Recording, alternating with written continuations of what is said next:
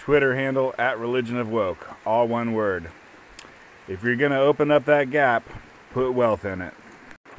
Alright, some AEI economists were taking a look at the wealth gap, black-white wealth gap. And what they decided to do was look at people who are, now in their 30s, look at their parents when they were in their 30s, and look at their grandparents when they were in their 30s.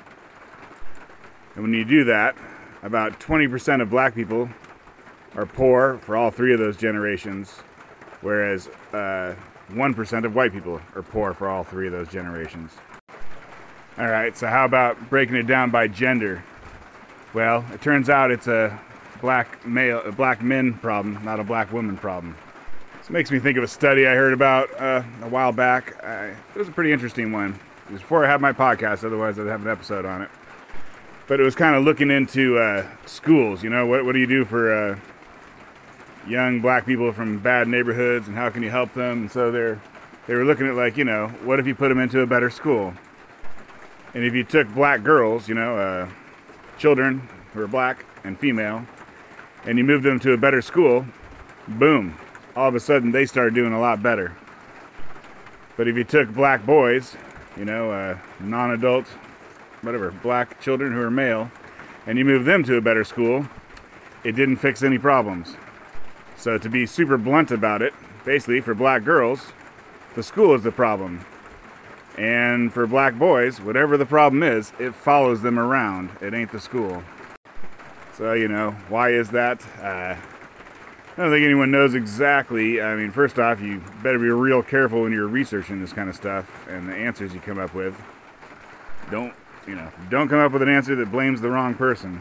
So, I guess these people would say, systemic racism. And then you'd be like, well, why isn't it happening to the black girls or whatever? Why isn't it happening to women? And they'd be like, systemic racism is complicated, that's why. But I'll just take a guess. I have no idea. It might be that the acting white thing where you're considered uncool if you do your schoolwork and whatnot. Maybe that's more of a boy thing than a girl thing. Oh, right. Now here's the real dark outlook on that. Is that, what happens when you take black girls away from their school and move them to a better school? You are taking black girls away from black boys. So, whatever. If you want to fix the school and the black girls' problems, you got to fix the black boys first. And if I recall correctly, how do you tell if a black girl is doing better at this school than that school? And one of the ways they did was teenage pregnancy. I think teenage pregnancy went way down at the better school. Which makes me think of a study I read about a long time ago, 20 years ago or something. So it probably is not true since all these studies get overturned. But that study said that, alcohol and teen pregnancy, it didn't matter if the girl got drunk, it mattered if the boy got drunk. Drunk boys led to more teen pregnancy. And it might have even been that if the girl was sober and the boy was drunk, that was the most likely thing to lead to teen pregnancy. Okay, so to bring up, the things that I don't necessarily think are true, but, you definitely want to know both sides. So the answer could be intersectionality, which I don't think I've discussed here. But there was a now intersectionality means whatever the hell you want it to mean. But originally it had a pretty interesting defined meaning. And there was this Harvard professor, lawyer, I think she did this in the 80s, and this is quite a while ago, and she basically invented the concept of intersectionality. And I don't know if she was litigating the case or more likely just studying some litigation, but basically there was a factory or place where people worked somewhere, and they could easily show that the number of black people working at the factory and maybe, in management positions, well, they were not being racist. They were not discriminated against black people because they could just easily show that, look at all these black people who are doing jobs and doing great. And then also, they could easily show that they were not discriminating against women. They're like, look at all these women, look at the jobs they're doing, they're all doing great. But it was found that even though they had those two things covered, they were discriminating against black women. And, so that's intersectionality. And I guess, you could imagine, some guy who's in charge of hiring, he thinks that black men are great workers. He thinks that white women are great workers. And then he is not fond of black women. So, You don't have to discriminate against either part of it, but when you put it all together, you could still have some discrimination.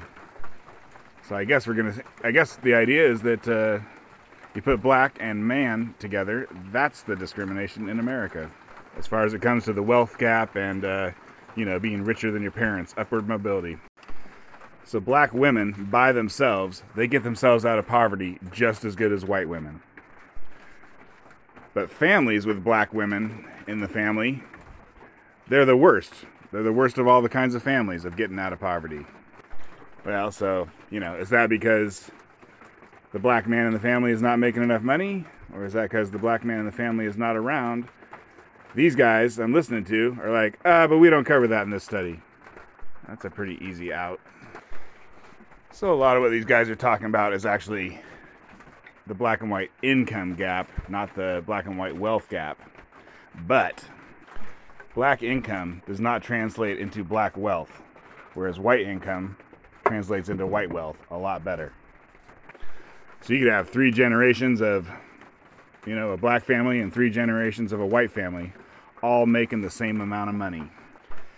And at the end of the day, the white family will have transferred that wealth down between the generations, and then they'll be doing great. And the black family will not transfer that income through the generations as wealth, and they will not be doing great. Yeah, so basically, you got to have money if you want to get wealthy, but just having money doesn't mean you will be wealthy. Which brings me up a thing that Coleman Hughes talks about, which is luxury goods.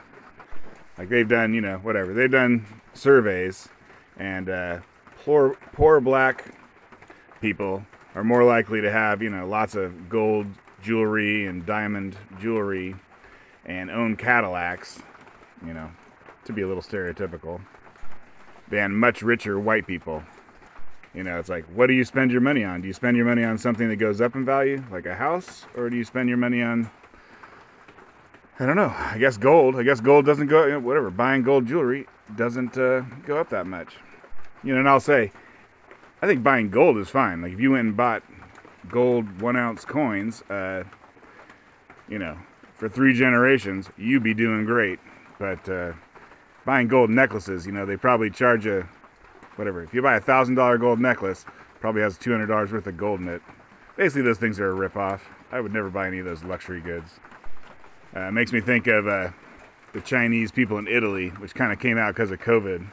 So the super fancy, Italian brands in general. Italian brands in general brought in a whole bunch of Chinese people to Italy as workers, like seamstresses and, people who can work leather.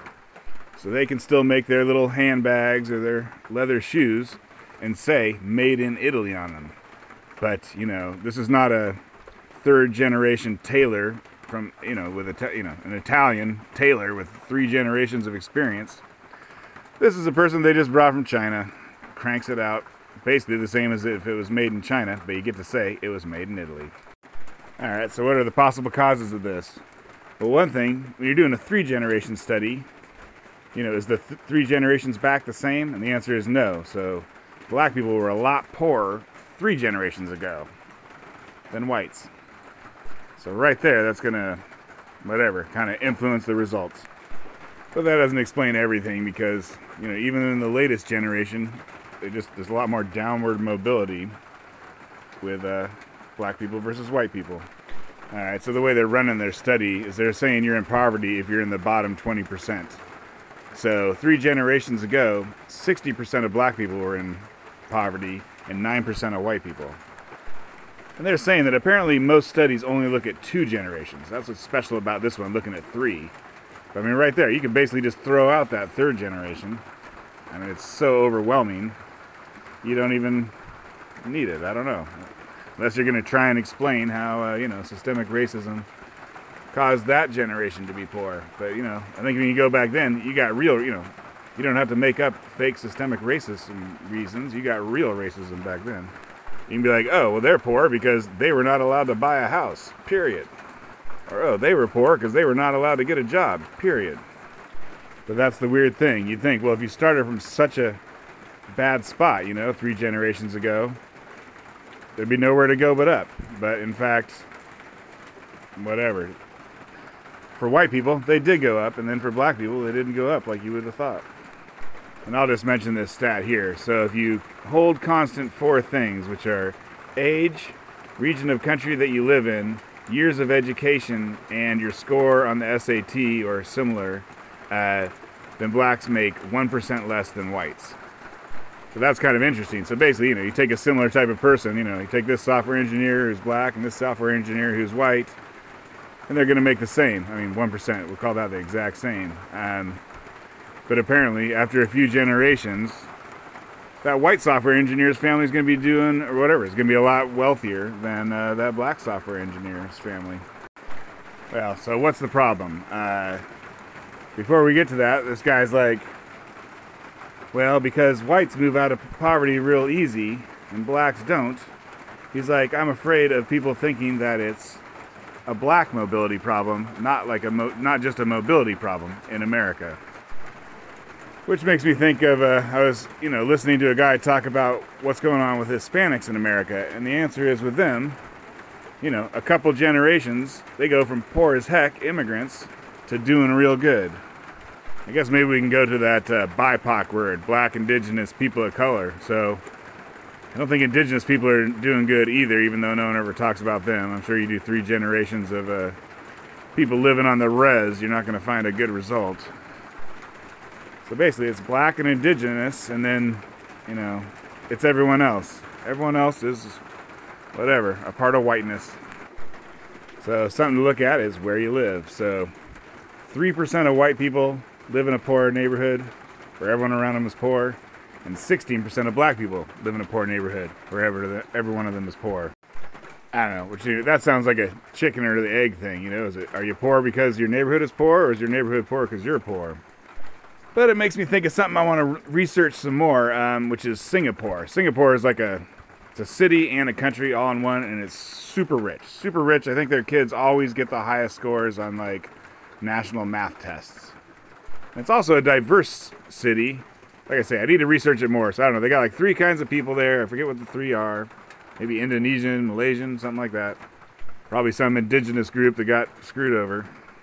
But they have a rule that no neighborhood can be all one kind of person.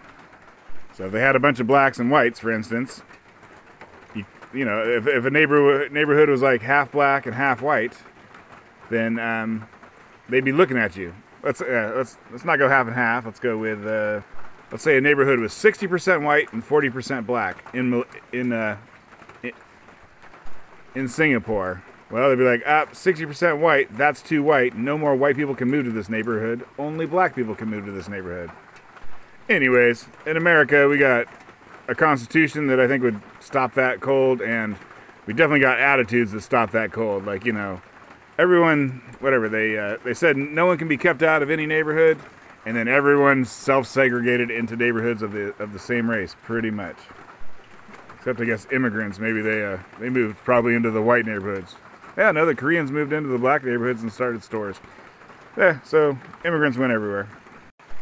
And apparently in Singapore, all the races get along real good. So they mentioned systemic racism. I was ready for a bunch of BS on that anyways, and he's just like, that's an ill-defined term that I don't think really contributes to the discussion of this issue. So I was impressed by that. But then he says there's structural differences, system, structure, and institution, right? These are all interchangeable when you want to add the word racism. Anyways, I think what he's saying is fine. The problem is that he's like, since 1960, these structures, blah, blah, blah, cause problems. And more, people who are counter-narrative that I respect are saying the problem started in 1960, and then even more and more woke people that, that aren't counter-narrative are saying something happened in 1960 and made things go kind of bad. And unfortunately, this guy, he's just, his study, all right, we're going to start at 1960, so we don't really know, we don't know if it was the end of segregation that started making stuff go bad. I said this, and I think I said or will say this in another podcast. It's like John owns a store in a black neighborhood. John is black and he owns a store in a black neighborhood and his kids go to college and all his employees are black. And then when segregation ends, they build a Woolworths or a Walmart outside of the neighborhood, and then boom, there ain't no stores and people with jobs in that neighborhood. Now, this is a theory that I have, and it sounds good to me, obviously, otherwise I wouldn't bring it up. I'd definitely like to know more about that. And also, obviously, that's a lightning rod thing. Like, if it's found that that is the truth, whatever, you get fired from your professorship, I don't know if you get kicked off of Twitter, but your friends will probably disown you. And they're talking about the politics of poverty in America right now, 2021. Like, since Donald Trump got elected, there's been a lot of, people talking about poor white people, these poor white people are struggling, and that's why they're voting for Donald Trump. Plus, they're racist, obviously. No non-racist person would ever vote for Donald Trump, even if they're Hispanic or black. But anyways, with the opioid deaths and I think what I'm going to call the people of Appalachia. That's like people of color, but that's the white poor person of color. People of Appalachia. He's a person of color. Oh yeah, well he's a person of Appalachia. But anyway, so people on the left, right, they always want to help black people, and they always want to help poor people.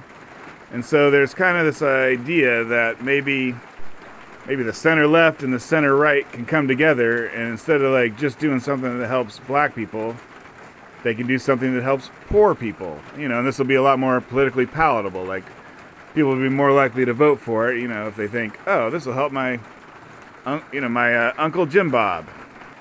But based on what these guys are saying, how you can make a lot of money and still you don't pass wealth through the generations, I think what that means is we got a complicated problem. You might do stuff that helps all poor people a ton, and then you still probably are not going to close the black-white wealth gap. That's a separate issue. Is going to need a separate something. All right, so there's a couple guys talking here, and they get into a little bit of a disagreement on the word systemic racism. I guess one of them thinks it's okay, the other guy's like, I don't know if that's helping. But the guy who thinks it's okay, he points out that this is once you start college, so a lot of people don't even start college. But anyways, 38% of black men who start college graduate, and 69% of white women graduate. So I think that's the biggest gap, right? White women graduate out of blacks and whites. They never bring Asians into this. Who knows? They probably blow away white women. But anyways, black men versus white women and graduation rates in college, no comparison, almost double. So he's like, that could be called systemic racism. There is the output of the system is unequal, so maybe we can call that systemic racism. And then the other guy says what I absolutely 100% agree with, which is, he's like, if you call this systemic racism, then this means you are going to have to go around and stop racism. The only way to solve a problem caused by systemic racism is to solve racism. And even if you really broadly define racism, basically, that's not the problem. You can't get there from here. Solving a problem that doesn't exist is never going to give you the result that you want. And so he goes early, and if you want to solve this problem, you got to go early. And once again, I agree. And he says that at the age of 5, test scores between blacks and whites are already enormous. There's an enormous gap already, age of 5. So you're going to have to figure out a way. You're going to have family stability, safe neighborhoods. I mean, obviously, that's a very easy thing to say. Oh, just make the neighborhood safe. Oh, just make the family stable. But anyways, those are the things that have to be worked on, not fighting systemic racism in college, 15 years too late. And so he gives a couple examples of, if you think it's systemic racism, well, what do? Well, you do a ton of affirmative action for Ivy League schools. Maybe you get rid of the SAT entirely. Oh, they're not getting good, whatever. Equal scores, test scores are not happening. Why don't we just get rid of the test entirely? And so his point is that those things ain't going to help poor black people at all. And so bringing up systemic racism is just whatever. It's obfuscating the problem. It's making it worse. It's almost making it worse. Like, I'm going to do this thing that ain't going to fix it. And I'm going to spend the next 10 years working on something that ain't going to fix the problem. Well, you just wasted 10 years. You wasted 10 years and That's a whole generation of kids that ain't being helped once again. Well, so what about the SAT score? Apparently the black-white SAT score gap, according to these people, they're using words like enormous. So I don't know how many points that is, but it's a lot. And there was this thing, like the SAT, that's a for-profit corporation, I believe, that runs the SAT.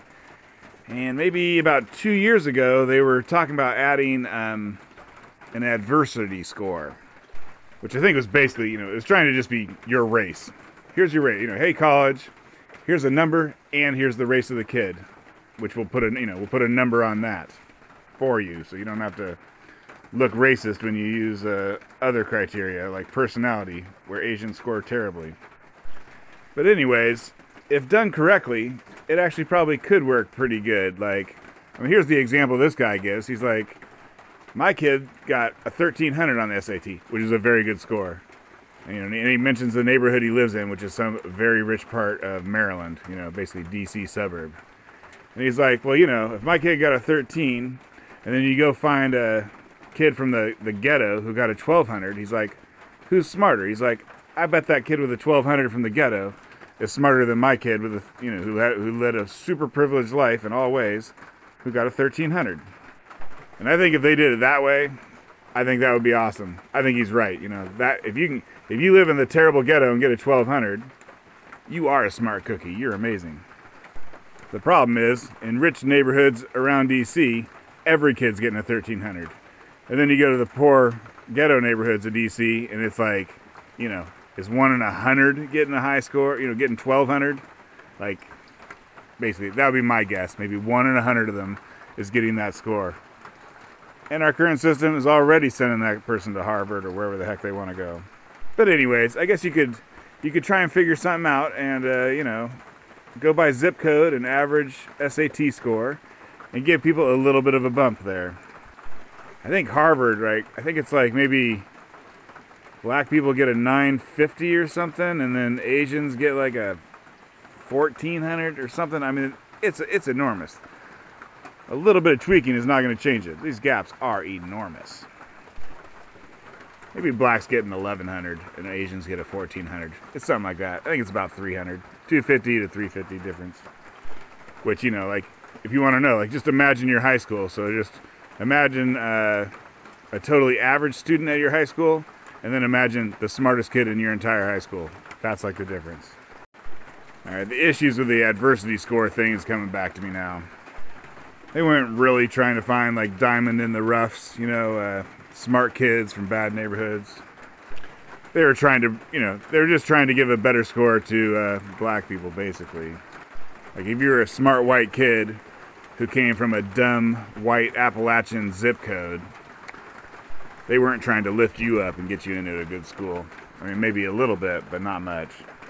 I forget how they did it, but it just wasn't like, oh, what's the average test score of where you come from?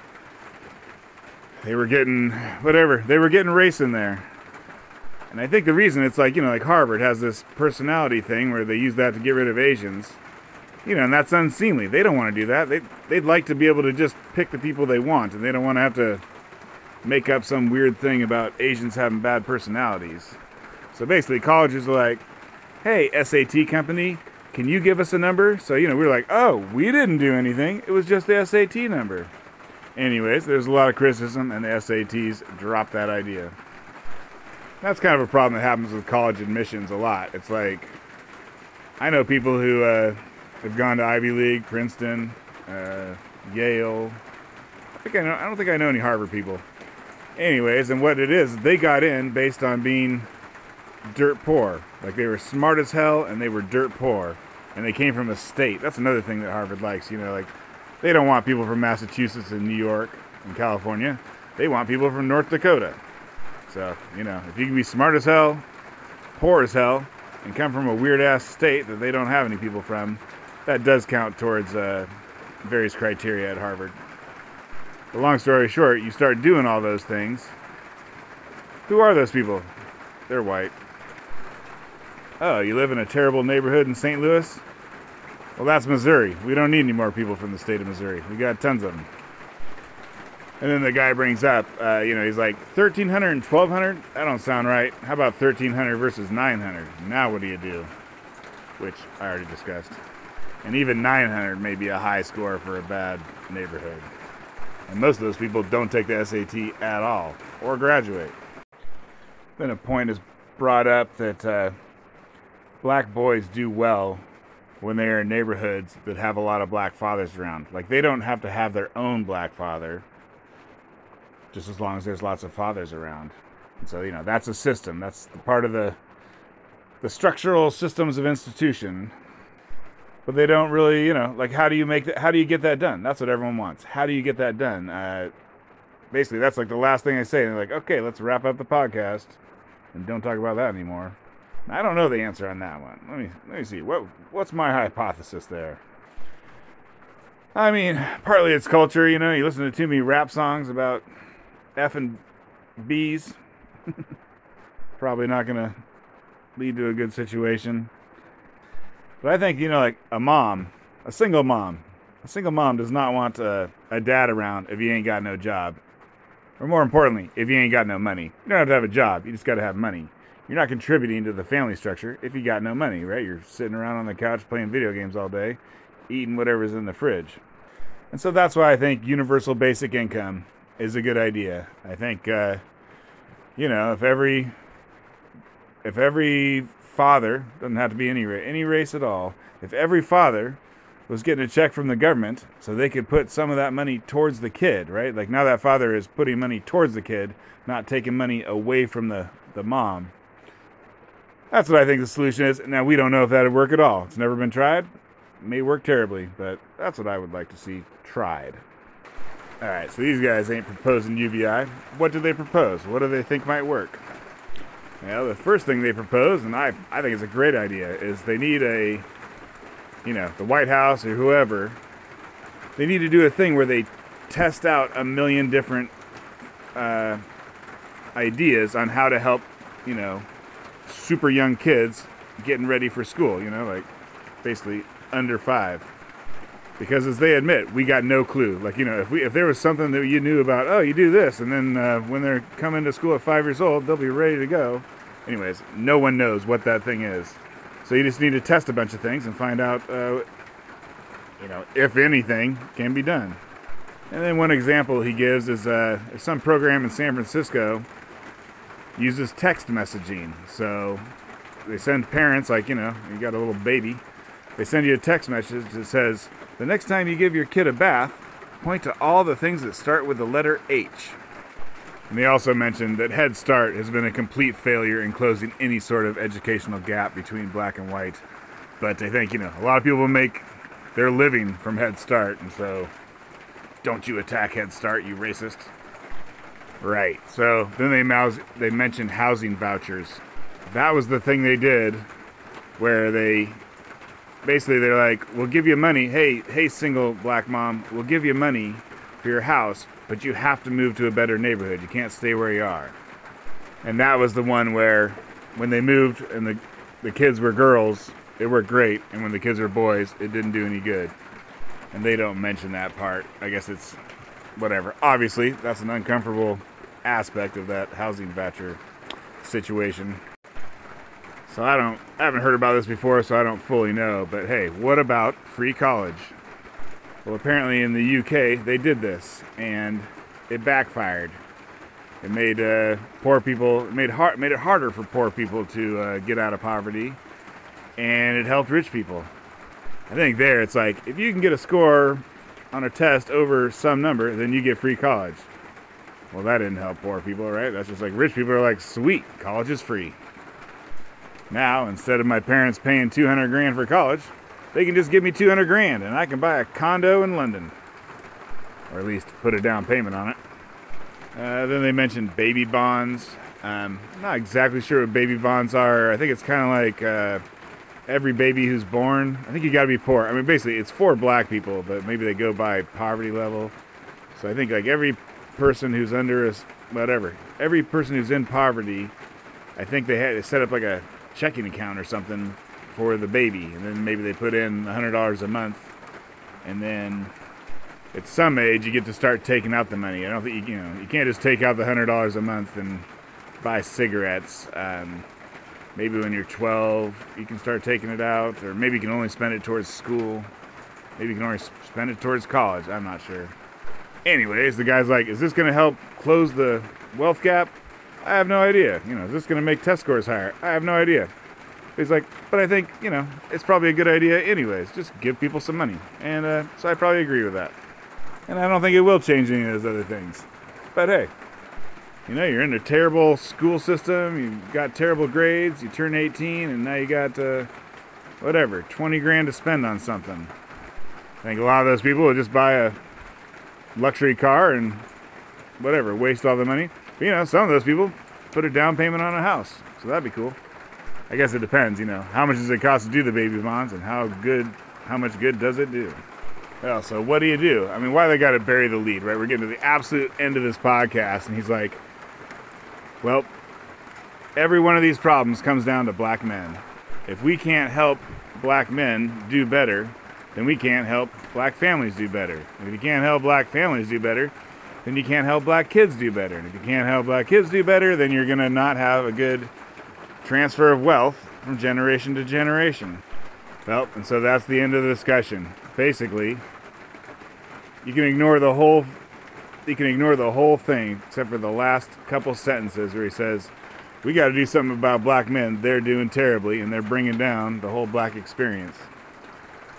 Well, whatever. That's hyperbole. I mean, a ton of black people are doing great. But anyways, amongst the ones who are doing poorly, black men are black men doing poorly is the cause of the ones who are doing poorly. Kids, the women, all of them.